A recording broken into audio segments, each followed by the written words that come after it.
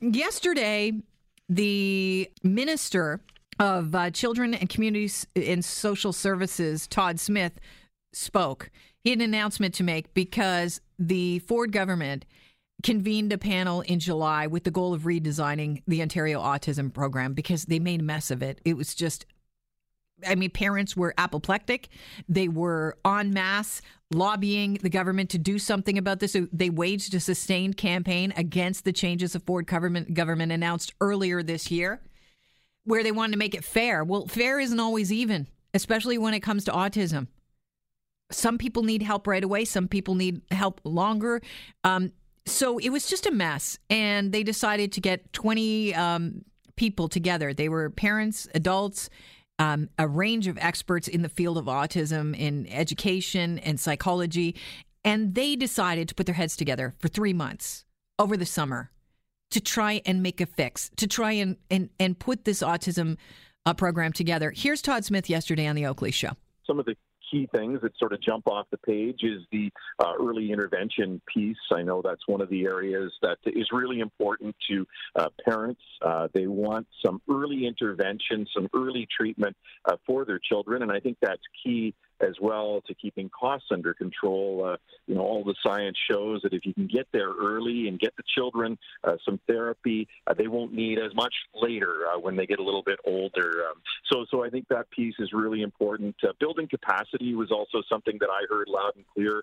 While the autism panel was meeting over the summer months, I was also traveling from Kenora to Ottawa to Windsor and meeting with parents and clinicians right across Ontario. And they were telling me that we need to start to build capacity, more capacity, particularly in northern and rural areas. So what I mean by that are more therapists, more clinicians, more speech pathologists to help individuals get services that they need. And then the other piece that really stood out for me, and I didn't really know this going in, but both the Minister of Health, Christine Elliott, and I had the opportunity to meet with KinArc, one of the service providers, and just the number of children that have an autism diagnosis that are dealing with mental health issues as well. So that's a key area. We want to make serious investments in the mental health of our children with autism. Here to talk about what the panel has recommended and what they've come up with, Laura Kirby-McIntosh. She is president of the Ontario Autism Coalition, who sat on the panel. Laura, it must have been a very busy summer for you. It certainly was.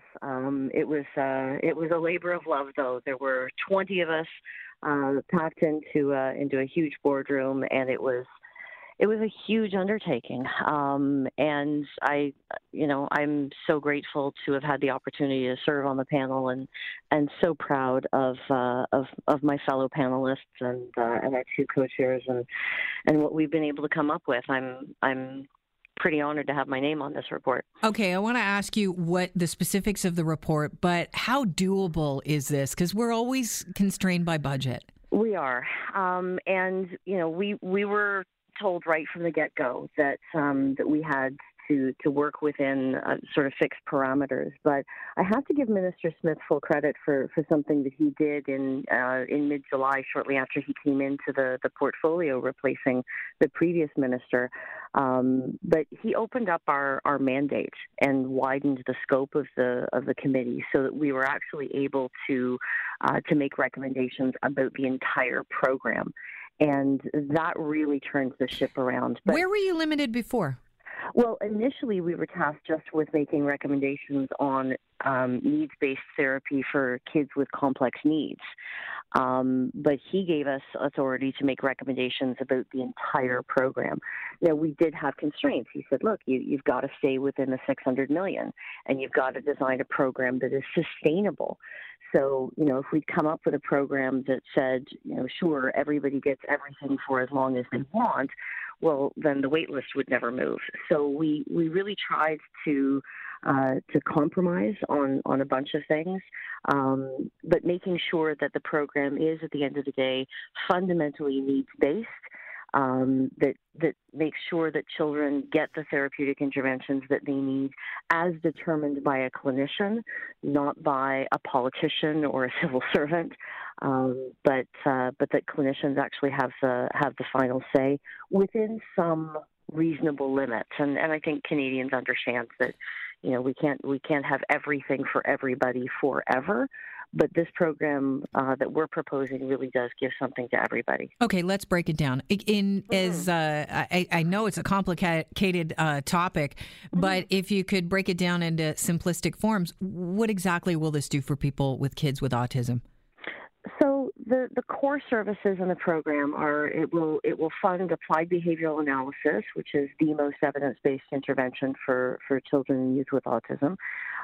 It will provide coverage for occupational therapy because a lot of our kids have sensory issues. And also speech and language pathology or language therapy because communication is one of the core symptoms of autism as well.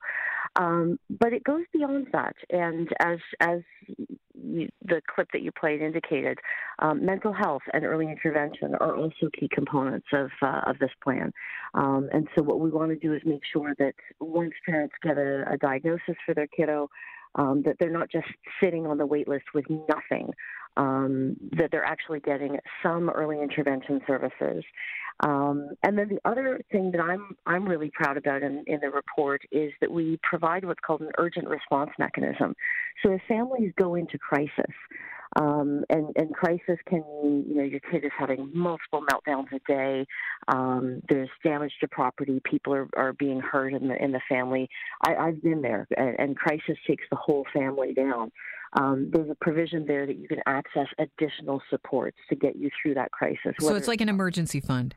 Yeah, kind of, and I mean, there's points along the development line of a lot of kids with autism where this can happen. Puberty and autism is a particularly special combination. Sometimes your kid is on a medication and it stops working, or sometimes there's a trauma, or there's a death in the family, or something like that, and that can send kids spiraling. So I'm really proud of the mental health recommendations. As the teacher on the panel, I am extremely proud of the education recommendations. We had some strong things to say. And what are those? Can you? Because I think that actually those education recommendations include everybody. Because there's people that don't have kids with autism that are in school with kids that are on the spectrum. And how's that going to work? Well, exactly. And, if there's a kid with special needs in a classroom and that kid isn't having their needs met, then everyone in the classroom is affected, of course. So we made recommendations about changes to some policy memorandums around how autism services are to be delivered in schools. I think our key recommendation was we said, look, there's so much going on about kids with autism in schools. You need an autism education advisory committee to really look at that. But then we said, these are some of the things that they should look at. So we talked about the use of seclusion rooms and how problematic that is. We talked about the strategy of excluding kids with autism, having schools call parents and say, could you just pick Johnny up and take him home for the day? It's not really going that well. And then there's no documentation of that. That's called a soft exclusion. Or sometimes if there is documentation, there's a hard exclusion, and kids are told, no, you just can't come to school because we don't have the supports for you. Well, okay, I get it that it's challenging to support our kids sometimes, but they still have a right to an education. So what happens? What are the changes in that case? We're simply recommending right now that on the issue of exclusions, that at the very least, school boards be forced to take and report data on how often they're doing it, because we know anecdotally it's happening a lot, but there aren't a lot of real numbers. Why wouldn't they report something like that? You'd think they'd have to report absences. Are you just saying specifically so that you can look at the absence and tell right away this is because somebody had a problem at school because of their... Yeah. So I don't want it to be just recorded as an absence as though the kid is skipping, but if the kid is being excluded, the school needs to be upfront about that because we believe it's happening a lot more than people are aware. Is there anything put in place for schools to deal with kids when they have a major meltdown and they think, oh, you know what, we actually, for the sake of actually running this class, this child is right now, and for their sake, disrupting things. How do we handle that? Because you can't take them away and put them in another room, and everybody would. I mean, I don't know who thinks that's a good idea to lock a kid alone in a room. I mean, any kid, let alone a kid that's on the spectrum. Yeah. So, are you training people on how to, be with these kids? Yeah, and that's where we put in other recommendations for better training for teachers, for education assistants, more autism experts available to support teachers in the classroom, so that they can prevent a meltdown before it happens. Sure. But there's not nearly enough capacity. Whoops. Yeah, I'm still here. Sorry, I thought I lost you for a second. There's not nearly enough capacity in the school system, and we need more education assistance with more training.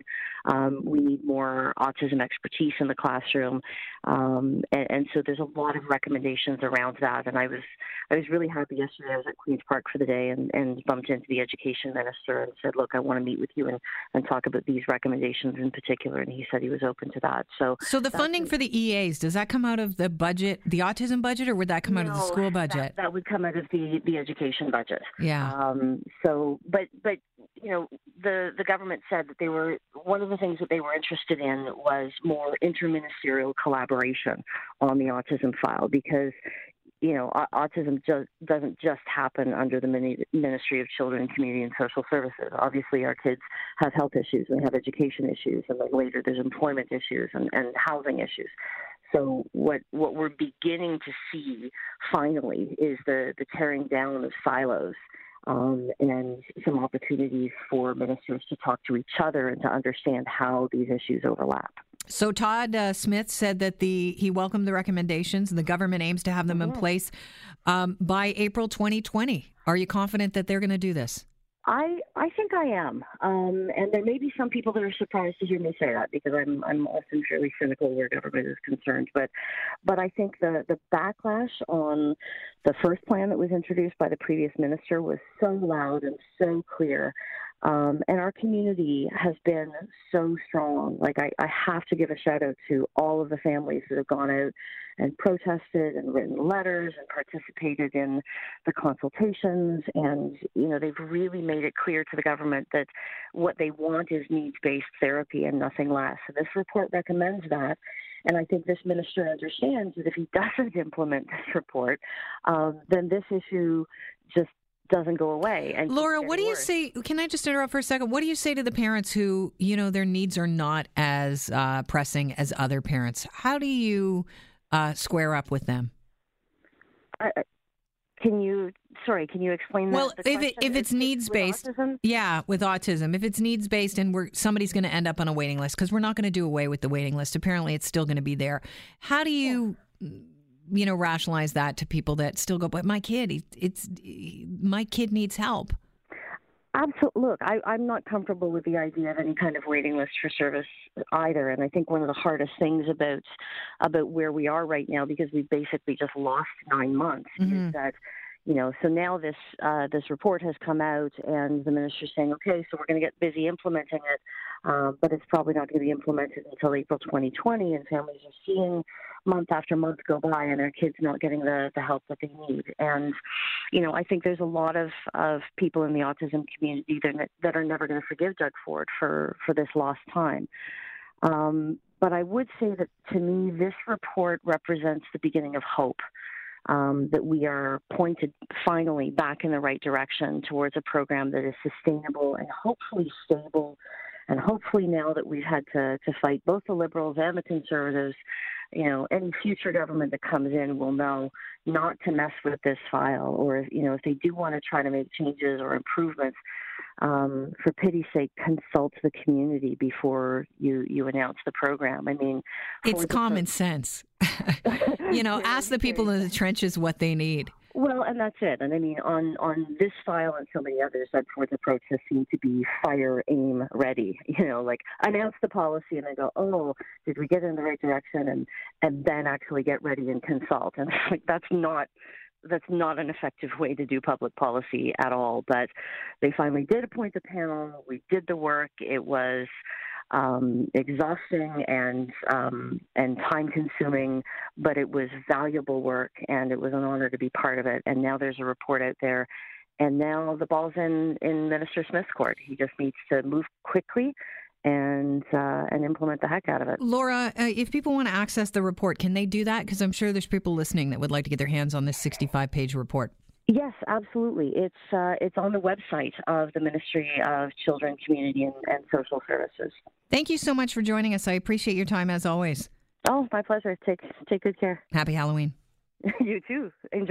Oh, I just lost Laura. Sorry. I will enjoy those kitties trick-or-treating. Laura Kirby-McIntosh, president of the Ontario Autism Coalition. She sat on the panel and the recommendations have been made. And Todd Smith, the minister, says, well, yeah, we're going to go ahead with those recommendations. They look good to us and we should be implementing them by spring 2020. Maybe some of them sooner, but couldn't get specific on which ones.